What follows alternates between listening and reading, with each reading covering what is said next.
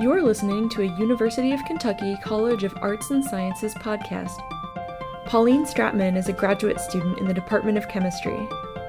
As Vice President of the Graduate Student Association, Stratman organizes outreach to local schools. The annual chemistry demonstration for school kids and community members happens during the National Week of Chemistry, usually in mid-October. This year's happened on October 21st.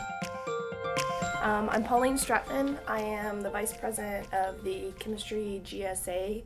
So as Vice President, my role is outreach. So I want to take chemistry into the local kiddies and show them how awesome it is. There is also a faculty advisor for outreach specifically. So it's sort of half departmental, half GSA. We go out to the local elementary schools or middle schools, maybe even some high schools, and we do different demonstrations where we make things explode or change colors or just any of the fun stuff that has to do with chemistry. Cool. Do those shows usually get a good reception?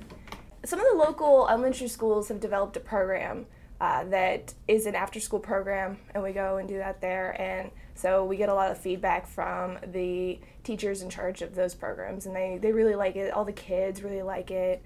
You know, we bring out soda pops, we bring out just stuff that they know and to show them some of the cool things about them. And they always love it, and they always want to drink all the soda pops, and we're trying to show them that you shouldn't drink soda pop, and yeah.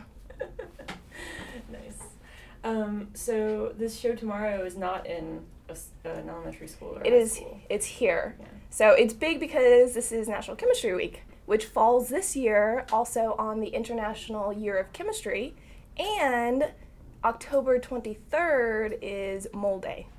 So that's kind of a big deal for us chemists. Yeah. You want to talk about Mole Day for our listeners? Well, so a mole, or Avogadro's number, is, since one little atom is so tiny and we can't really measure an atom, we pick this random number that's measurable and we call it a mole. And it's 6.02 times 10 to the 23rd atoms or molecules, basically, is a mole. So, and then we can weigh how much that many molecules is for each individual element, and that's when you see the weight on the periodic table, that's how many atoms are in that atomic mass unit. Okay. Yeah. Interesting. How long have you all been doing this sort of outreach? Before I ever got here, I'm not sure exactly how long. It's sort of taken off more recently since we've gotten an official faculty advisor and sort of something down on paper that we're definitely doing. It used to just be, I think, random. The schools would contact the chemistry department and somebody who was interested in doing it would go out. So now it's more of a stable thing. Cool. Yeah.